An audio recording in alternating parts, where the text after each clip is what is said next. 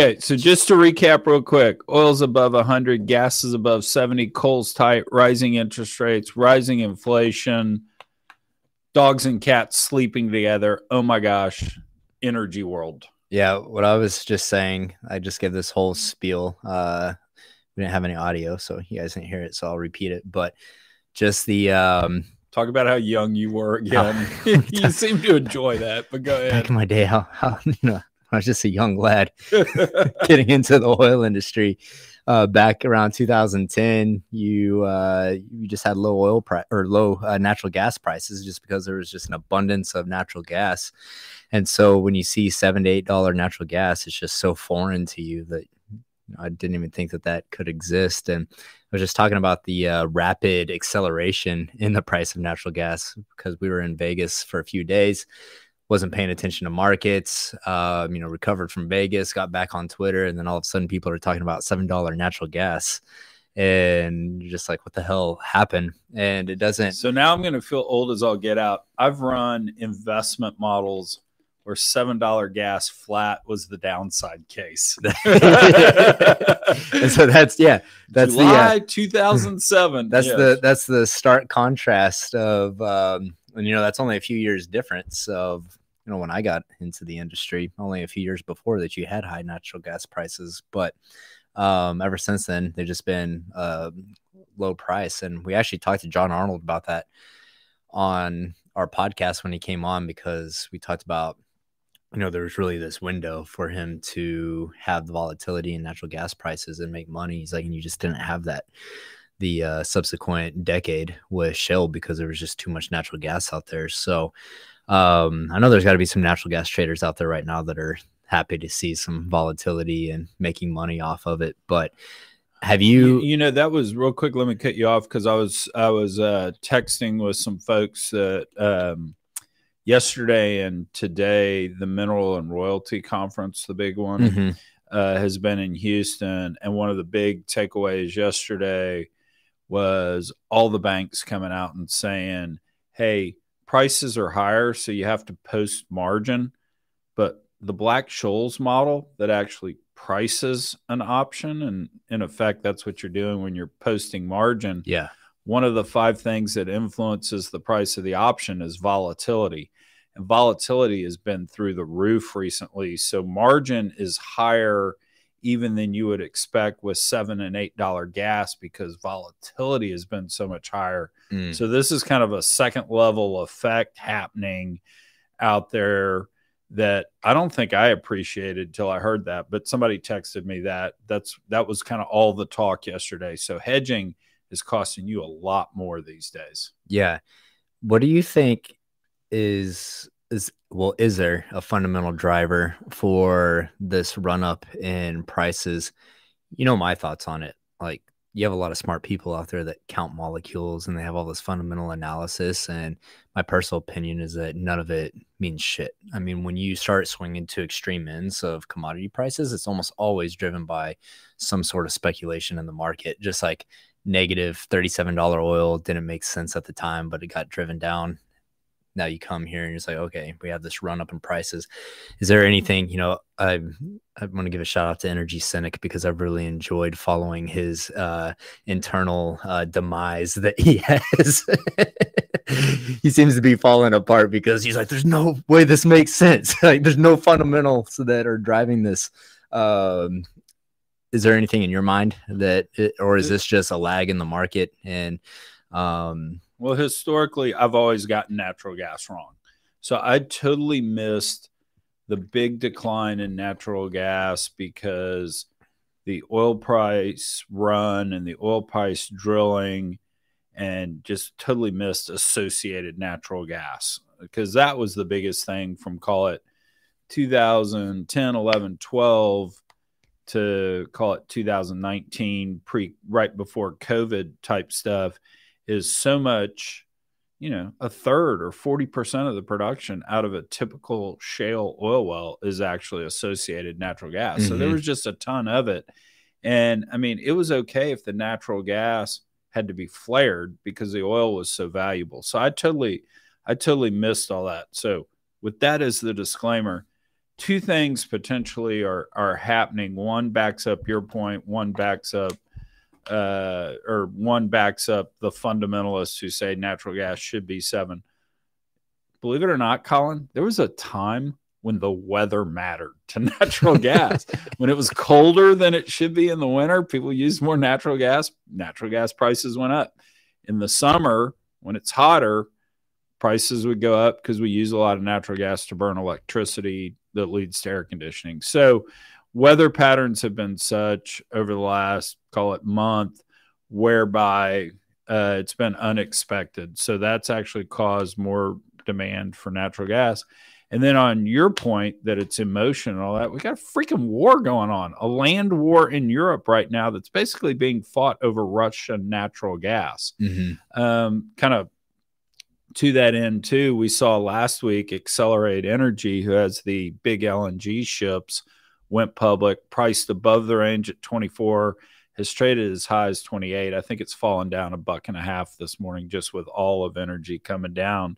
So that's your euphoria, that's your hype, that's your emotion. I mean, we talked about that on last week's show, that IPO and what it meant for energy companies being able to access the public markets. And you said that there was going to be a lot of eyes on it. It was going to be pretty telling if the market was ready to support or absorb a public equity offering. I mean, it seems like it went pretty well. Yeah, it went well. The folks involved are all reporting that this deal was well received, and actually it may be broader than just LNG tankers. The energy was being looked at favorably. So, give us a good old school E&P company, and let's see if we can get it public and figure out exactly where we are in the capital markets. But one point I want to bring up while we're just talking the big energy macro and the higher product prices right now, there's always a disconnect when we talk renewable prices and hydrocarbon prices. And I just want to be clear about this is at the end of the day, solar panels, wind turbines, all burn hydrocarbons to build those things, right? I mean, solar panels are made in China. China, 2/3 of their energy is driven by coal, I believe. So coal prices affect solar panel prices.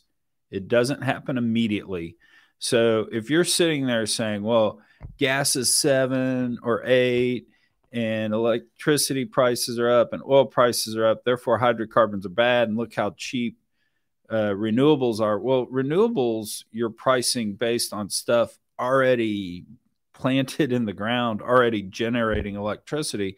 And that's always been the case. The operating costs for renewables are pretty cheap.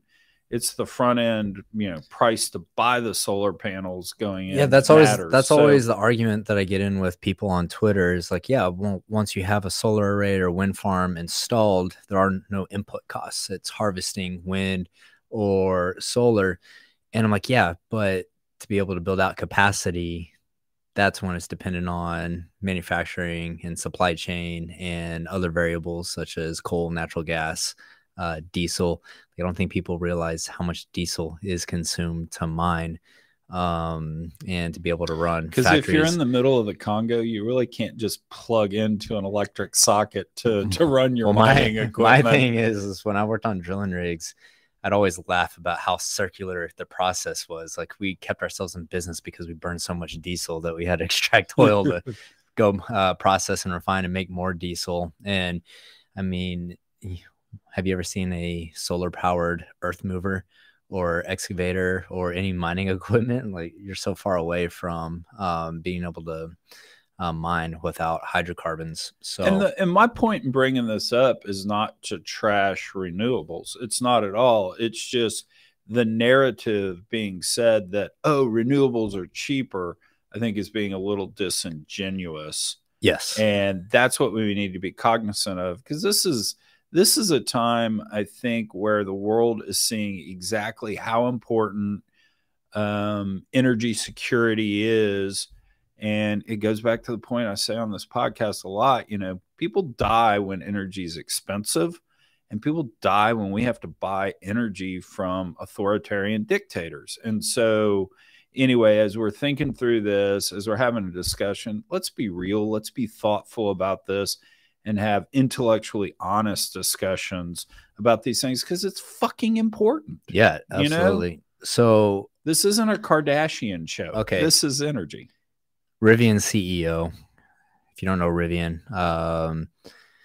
what's their market cap? Something crazy, like 80 billion or something like that. I mean, at one point it was a bigger market cap than like Ford and like Toyota. Twice the size of Ford. Yeah. Yeah. Rivian CEO warns of a looming electric vehicle battery shortage, says that the battery shortage will make the current semiconductor shortage upending the auto industry feel like a small appetizer. So he says that they're comfortable in their ability to produce 25,000 vehicles in 2022, but that's cutting their projection down by 50% from 50,000 vehicles produced. And here's my thing. He says that lithium shortages are the main reason for the battery shortage.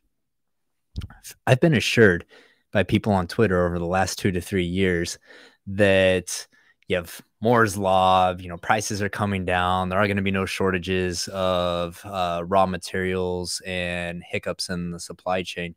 I mean, people seem to think and operate in a vacuum and don't consider all these external factors that can affect EVs getting adoption. And back to your point, when you have rising commodity prices and inflation across the board, there's just no way that EVs escape this. And there's some things that I'm super bullish on, like Lilac Solutions has this new technology that I'm super bullish on that can extract lithium out of brine water. And you think about how much brine we produce in the United States, just in the oil field. You have things coming like online like that can potentially fill that void and produce lithium. But to all the people that have told us for years that EVs will be able to scale, and here's another thing too. I've always thought that you can either scale batteries for electric vehicles or you can scale batteries for commercial energy projects like solar and wind. Have a hard time believing that you can do both simultaneously, and you really gotta choose one, in my opinion. And I think the one that you choose is EVs. But those battery supply issues are going to affect renewables heavily as well. They're intermittent power sources that need batteries to be commercially viable. Well, we know there's a problem with mining, and we know there's going to be a shortage because the Mexican government just nationalized lithium. And say what you want about the Mexican government, when there's going to be a shortage, they're on the front end of nationalizing stuff. I grew up down in Richmond, Texas, and there's still some celebrations about expatriation day or whatever, when they kicked out the oil companies in whatever that was, 1928, and nationalized the oil business in Mexico. So yeah, and again, the point is not to I mean, you're big pro electric vehicles. I mean, yeah. You think they're going to win a big market share just because of performance? I drove a Tesla for 6 years. It was a great car. I mean, again, we're not bashing it. Chuck drove a Tesla and then also had a old H2 Hummer too, just to. He said depending on which client or LP he was taking out, he'd either drive the Hummer or the Tesla. No, absolutely. But again, it's just, we need to be thoughtful. We need to be thinking about this. We need to be having intellectual, honest discussions about it, because this stuff really, really matters. And where it matters is we can spend, I'll make these numbers up, $1 trillion a year decarbonizing, or we could spend $100 billion a year decarbonizing and being more thoughtful about it. And those dollars actually matter, and we need to do this as a nation, and we need to do it as adults having discussions. We don't need to be doing this with memes. Yeah. Yeah. I don't agree with that, but I'll let you, you can have your piece on that thought there. There we go. I don't agree with that, but there we go. So, go ahead. I was going to say, let's take our moment to celebrate. No more mask on airplanes. No more masks on airplanes. You saw the frustration when we flew to Vegas last week. The guy that gave us masks, I was just talking mad shit about it. And you could tell he was a police officer or a security guard. Security guard. You could just tell like everyone was so over it. And saw the mask mandate get lifted on airplanes, and I think it was way overdue. Personally, over the last 12 hours, my personal enjoyment has been derived from scrolling on Twitter and seeing people melting down in the comment sections on Twitter about how could you do this to people? You're putting lives at danger. And are you going to refund my flight? And anyways, it's nice that we got past that part of life. So the thing I love is somebody tweeted out, the pilot just came on and said that we no longer had to wear a mask. And a stewardess took her mask off, came over, sneezed on me and my child, and said, "This is MAGA country." So did you see that? And the New York Times reporter reaches out and says, "Tell me about your experience." And the guy's like, "I'm sorry, that was satire." The New York Times reporter sends my DMs like, "Hey, can you connect over phone to talk about your experience?" And he sends a message back. He's like, "I'm very concerned about how y'all source stories when this was clearly satire." And just dunked on this reporter for the New York Times. So, well, the other interesting thing, and I'm blanking on the federal judge's name that ruled here, but she's 35 years old. So everybody's been trashing, oh, this 35-year-old is, unelected, unresponsive to democracy. Yeah, I don't understand why people were including her age in there. One, what is one of the most common bitches in complaints in politics is the age of politicians. Like, we don't want 75, 80-year-old politicians in there. And then, okay, you have a 35-year-old that makes a decision and you're like, oh, she's 35. 35, that's older than I am. 32. Yeah.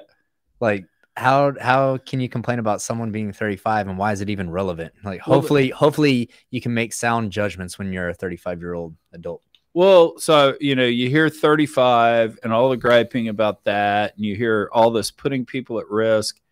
I haven't seen one tweet or article talk about what her ruling said and why she's wrong about it, because she went back to the 1942 act that gives the CDC permission to rule in this, and it was the definition of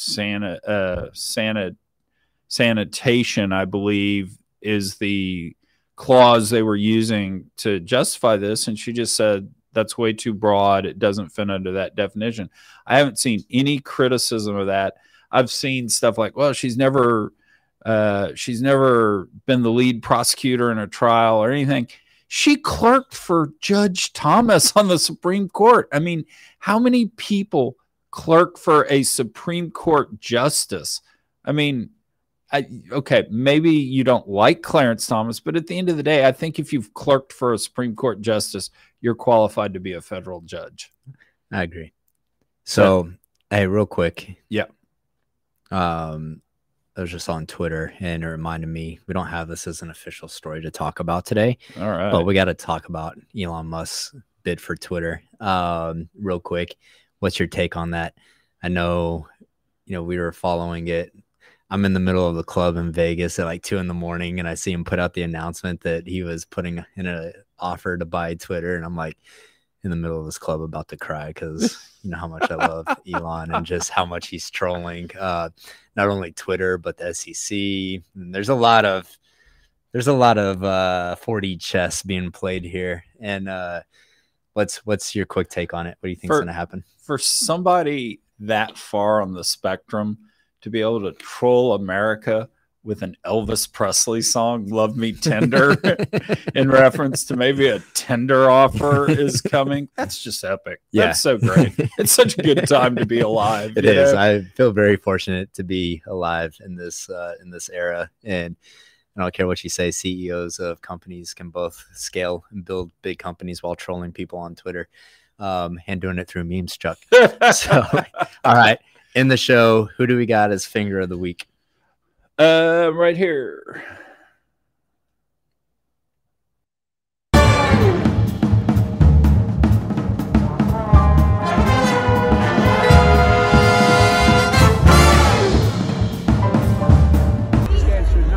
Afghanistan should be people's. Oh, the Easter Bunny, Mr. President.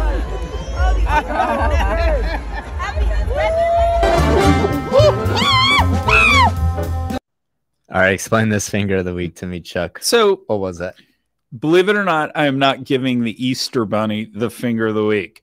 I'm giving the finger of the week to Megan Hayes, who is a White House press official. And this is just horrible. We finally have an unguarded moment with the President of the United States and the press discussing a very pertinent issue, Afghanistan. And she comes over in an Easter Bunny costume, breaks up the discussion, and leads the president away. There's so much to unpeel here. Number one, I mean, why are you dressed up as the Easter Bunny? Yeah, exactly. It's like a secret operation mission. Probably. Number two, doesn't the president look weak right there? I mean, who's in charge? That's why GW just asked, why does the president look afraid of the Easter Bunny? Yeah, exactly. Exactly. And I mean, I think this is just encapsulating what we've seen from the Biden administration. Nobody thinks he has it together, that his staff is actually running the show.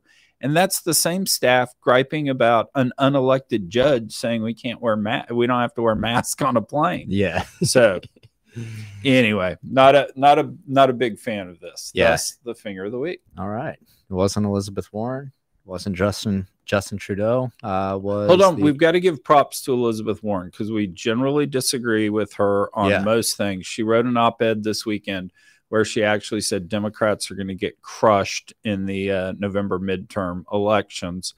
And I'm not political. I'm going to vote for the Libertarians like I always do, but I have to agree with Senator Warren. That was great insight, Senator Warren. She getting some brownie points. Getting some brownie VDE, points. Going from getting finger of the week 4 weeks in a row to getting props. That's a hell of a comeback story for her. So one last thing. Tomorrow's podcast that I'm dropping is with Nathan Magoo of Besa. And what's interesting about this, because I have not seen this story anywhere, is we had Winter Storm Uri. Remember February of 2021, the grid almost shut down. We were calling it Burkott, the big epic shit show that was. So the legislature, Texas legislature, passed a bill to, in effect, fix the grid. And it's Senate Bill 3. I forget what the House bill is on it. But one of the things they did is they said, okay, the Railroad Commission has to ensure the natural gas supply chain, because that was a problem. Natural gas did not deliver all the volumes that it should. I mean, and so it's things like winterize, et cetera. The unintended consequence in that the Railroad Commission did is they put certain thresholds on natural gas. They said if your field generates more than 50 MCF per day, you got to winterize and you're deemed critical, meaning ERCOT cannot shut you down. So that's and you have to be producing when the shit hits the fan, right? Well, that sounds great. But think if you're a massive water flood and you take 35 megawatts of power to generate 52 MCF. I mean, that 52 MCF may generate a quarter of a megawatt of power, but you need 35 megawatts to actually generate it. That's the asset we want shut down, right? When the shit's hitting the fan. And under the way the law is drafted and the way the Railroad Commission is interpreting it and putting rules in place, unfortunately, that big, massive water flood is going to be producing. So if you just put some numbers to this, the largest draw ever on ERCOT was 75 gigawatts, and that was August of 2019. People that fit into this camp, big water floods that use way more power than their natural gas could actually generate, maybe 2-3 gigawatts of power out there that previously ERCOT could just shut that stuff off and not have that draw on the system. Now it's deemed critical and it's going to have to be producing. So hopefully this story, everybody will listen to it and we'll get the word out, because the Railroad Commission's got to fix this, because August is coming. And it doesn't sound like a lot, you know, a gigawatt, 2 gigawatts when you're drawing 75, but 2 or 3% when the shit's hitting the fan could crash the grid. Well, that's what I was saying. I mean, you go back to the winter storm, and that would make a huge impact during a time like that. You know, it may not make a huge impact on any given day, but in a time of crisis like that, where you have so much stress and so much demand on load, like those things matter. And so ultimately what you're saying is that now these water floods are going to have to stay online, even though that they're drawing so much more electricity than what they're able to provide or produce. You know, there's no energy efficiency there, and it's going to create all this unneeded stress on the grid during vulnerable times. And just imagine if people suffer hardships. The headline from the New York Times is going to be, Texans keep producing their oil despite hardships of people. Yeah, I mean, oil and gas will be attacked, and regardless if they're producing or not producing. And so I don't want to throw a stone at the Railroad Commission, because I don't think this is intentional. This is second order effects of things. But come on, guys, we're Texans. We're the headquarters of the energy business. We ought to be able to figure this out and make it right. So it's an important podcast tomorrow. People need to get around whiteboards and talk with subject matter experts and say, okay, we have this idea. What are the second order effects? And you can draw a fucking flow chart, whatever you need to do, and say, okay, if we do this, what's an unintended consequence? Okay, well, we make this law. Now all these CO2 floods have to stay on, which is actually going to create more stress and draw. Like, you just got to think. You got to think through things holistically. And I haven't seen this story anywhere. So, you know, people need to be writing about this story, and we need to get it straight. And I think eventually the Railroad Commission will get it right, because they're having hearings, because you can apply to get an exception, and everybody, Oxy on down, has applied and said, hey, we want an exception. We use way more power than we can actually generate, but they've all been denied. So they're all going to hearings.